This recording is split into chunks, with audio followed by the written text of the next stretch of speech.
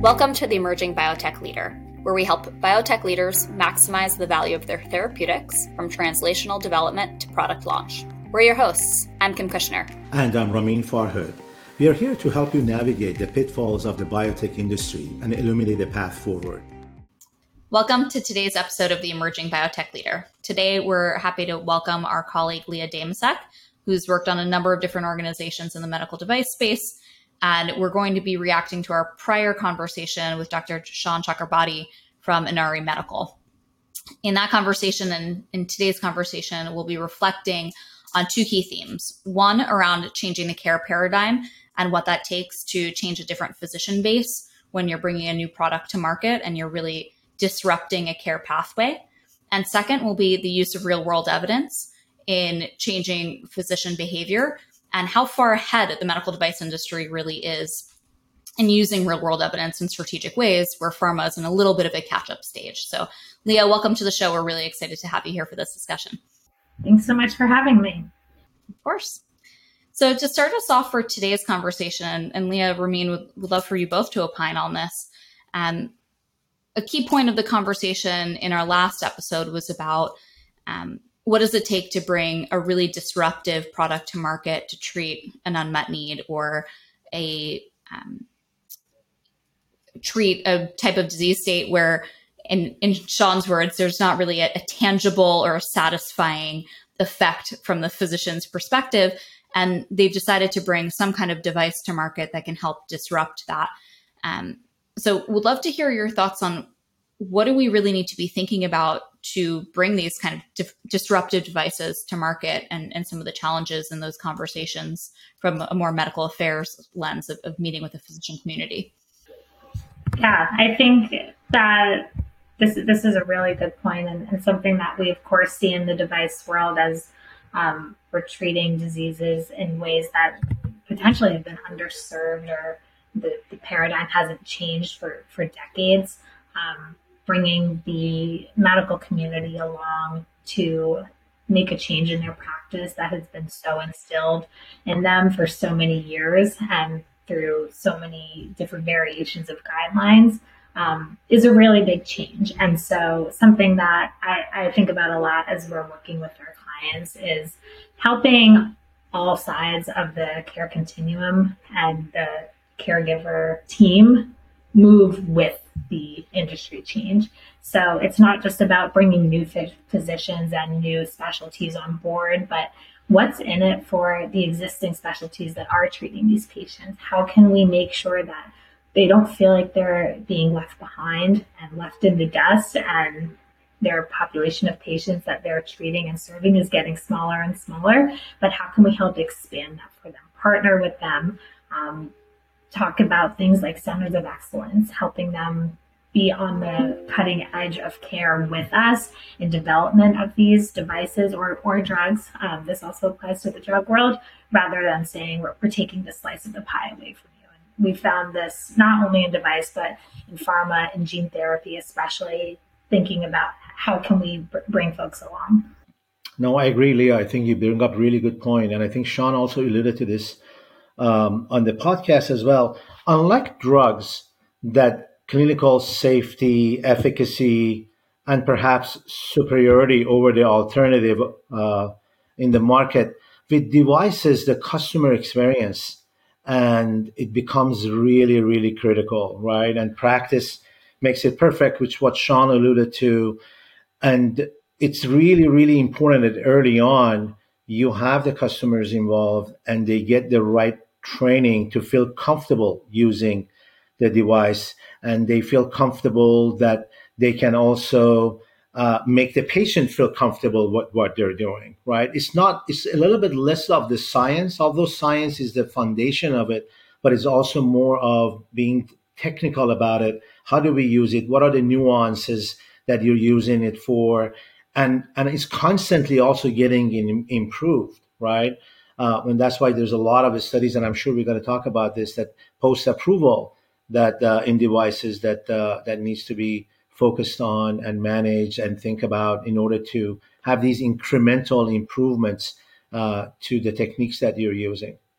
Yeah, I think it's a really good point. And when we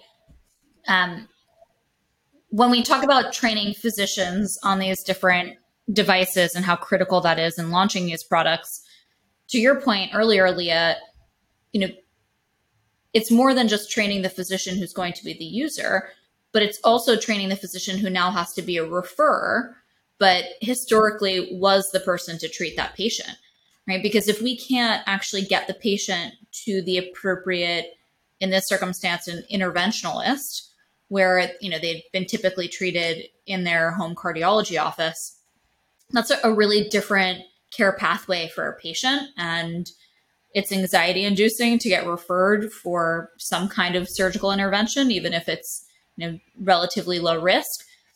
That adds a whole different level of complexity that the current care pathways from decades of research that people are used to doing is not standard. And so it really takes a lot of disruption on that front as well.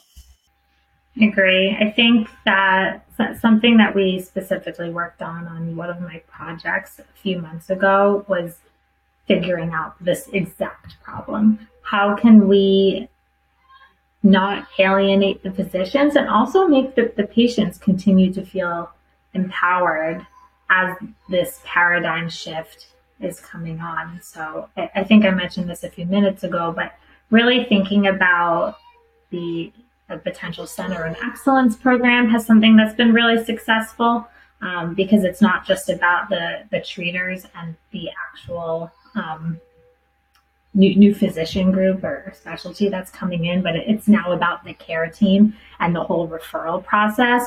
So that had been really successful, and we got good feedback on that as we're trying to make this paradigm shift.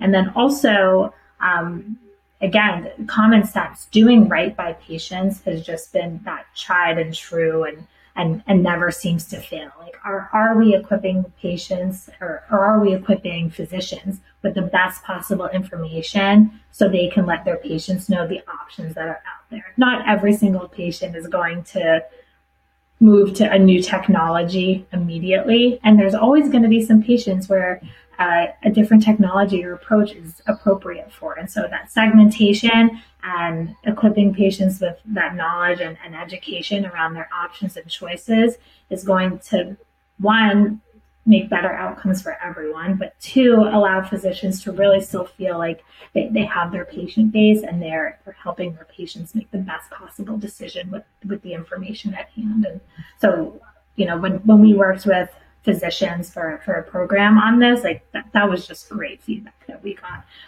and helped really bring them around. Whereas previously they were so nervous about this shift in care and really feeling alienated. So that's certainly an anecdote I have.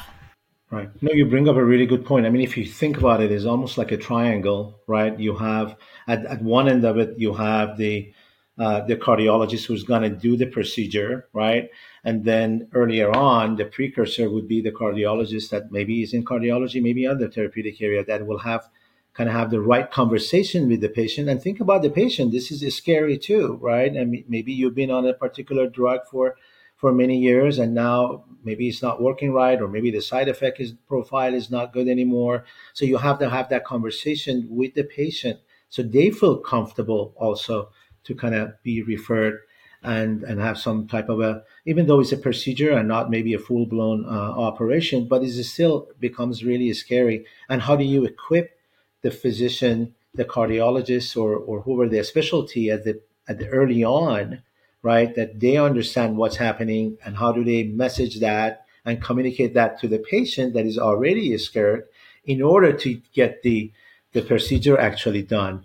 And it has to be done in such a harmonious fashion in order to be effective, right? And if it's almost, if one piece of it is dropped, it will impact the entire care, as you're referring to. Not to mention the other healthcare providers. I mean, nurses also play a very important role, and they spend more time with the patients that usually the physicians do. So they also have to be in this loop as well. It's a big jump going from one just taking drugs to maybe having some type of a procedure being done on the patients. Can we dig into what you both just described around this like care team and center of excellence model for a moment? In in particular, I'd love to hear what you've seen be successful in setting up those models and what some of the barriers to success have been for industry.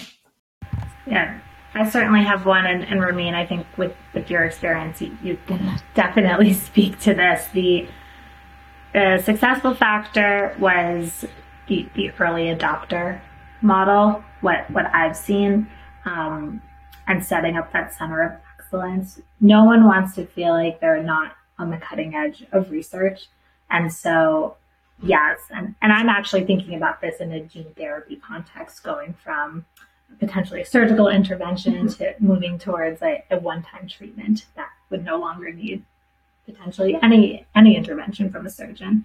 And so thinking about what's in it for the surgeons, how can you be an early adopter? How do you want to think about maybe you're giving a certain device to a patient now and you're moving towards a different type of surgery, right? That's one way to think about it, and having them really be on your side early. But there's certainly barriers to that as we're talking about, if we're thinking about it in the gene therapy context, right? This is a one-time treatment. It's potentially irreversible. There's not a ton of data on that yet. And so that's certainly been the downsides that I'm thinking about. But Ramin, I think you have a lot more to really describe. No, I agree. I definitely agree with what you're saying, Leah. I think if I had to pick one thing, I will focus on the training, hands-on training. Practice makes perfect, and training is a must with devices. I use training deliberately because it's slightly different than education, right? Education with pharma and with drugs, we are educating, and that's really important. But in devices, not only you're educating, but also they need to have hands-on experience to feel comfortable, right, with the procedure, and they have to do enough of it, right, that they feel comfortable to also start referring or talking about or being an advocate for that particular procedure. And that doesn't necessarily happen once or twice or three times.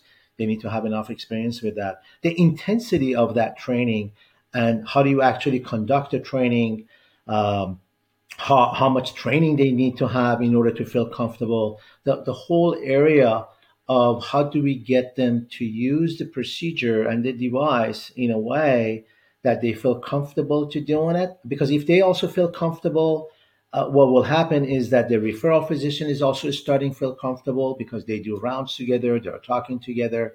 And that's become such a key driver. If there was one thing that we had to pick from everything else that needs to be done, I think that would be really, really important. A lot of the companies and some of our clients also the same, they actually have training centers, right? And some of them are digital, some of them are hands-on before you even practice it or before you even do it on a patient, right? So the amount of effort, energy, investment that goes to just get an interventionalist get to a point that they feel comfortable is also tremendous, takes tremendous amount of energy and focus. Absolutely. And leaning on both the training and some of the things that Sean was saying in our prior episode as well, he was referring to they need to feel confident with how they're actually going to use the device. They need to be able to see some kind of tangible benefit. He gave a few examples from his own personal experiences. In his current role, there's an opportunity where you can literally see the clot come out of a patient, and the patient can see that. And there is such a satisfaction in seeing that tangible result that you don't get with an anticoagulant or something like that. But the third area was really obviously the evidence, which is really traditional across the industry. And I'd love to shift our conversation to the evidence quite a bit. And Ramin, you alluded to this.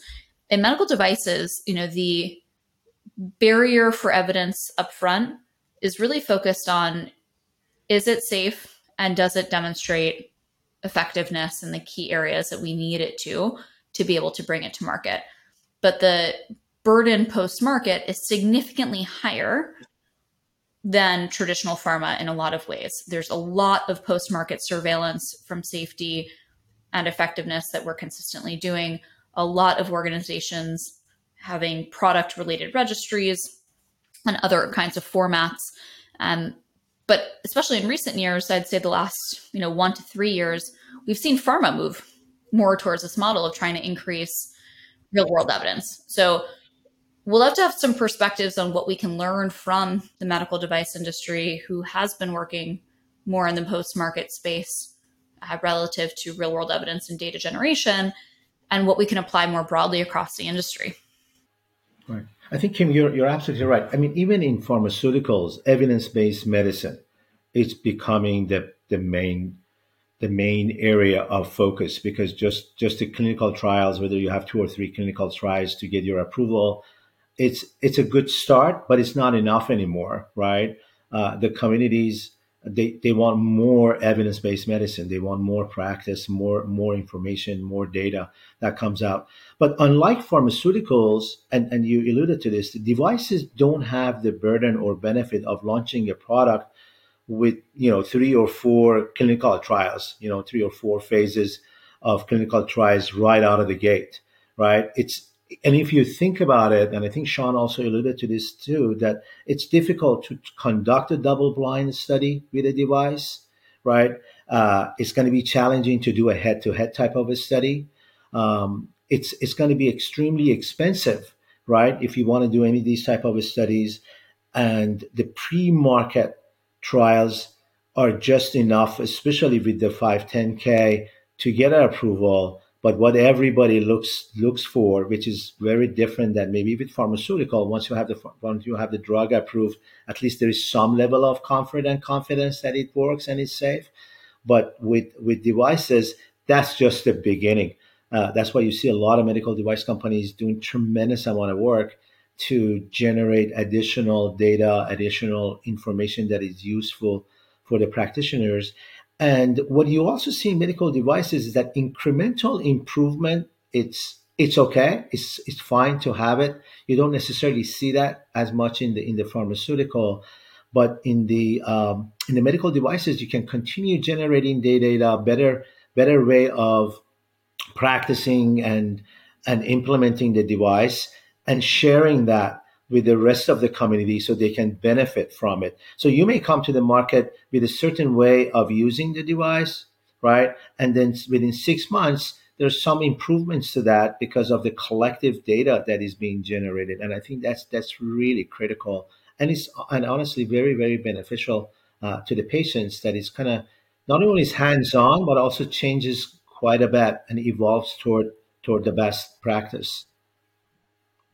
I think in addition to that, the device industry is so much faster at what we would call life cycle management, but indication expansions and new potential labels for these devices and products because of real world evidence. I think we have experiences when we've worked with clients and project teams where they're actively exploring, 5-10 different label expansions or new indications for a product that's already on the market. And they're able to do that because they have a team of, trusted physicians that they work with who are actively innovating and exploring new ways to potentially use their device, on or off label. And I think that's a really interesting concept that, may or may not necessarily be possible in pharma, but a really great way for some of our pharma clients to be looking at how can we continuously be iterating and making our products or our drugs more useful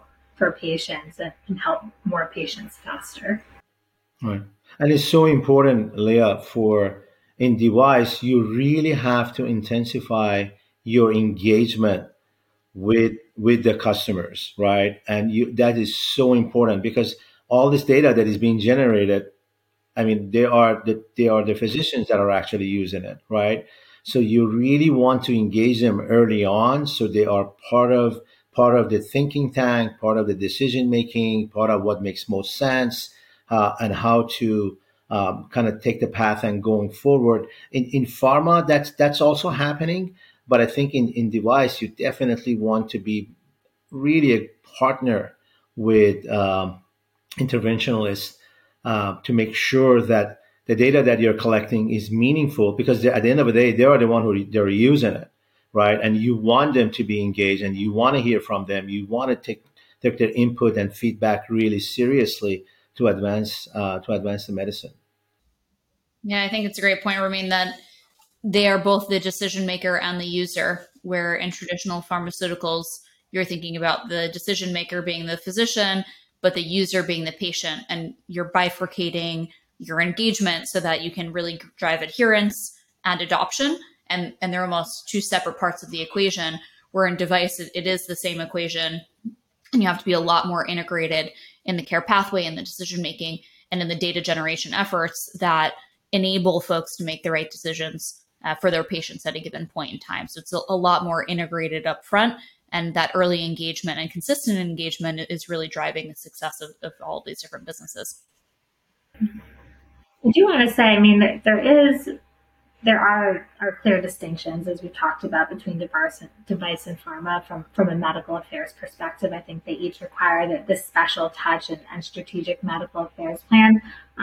But I think what we're converging on is that it's almost more similar than we think when we're talking about early adoption, a strong network of KOLs to lean on in training, and making sure that we're influencing all parts of the care continuum. I mean, those are core medical affairs concepts that we talk about across both. So through this conversation, it's really interesting to me that there is such a distinction sometimes, but really it's a lot of the same concepts.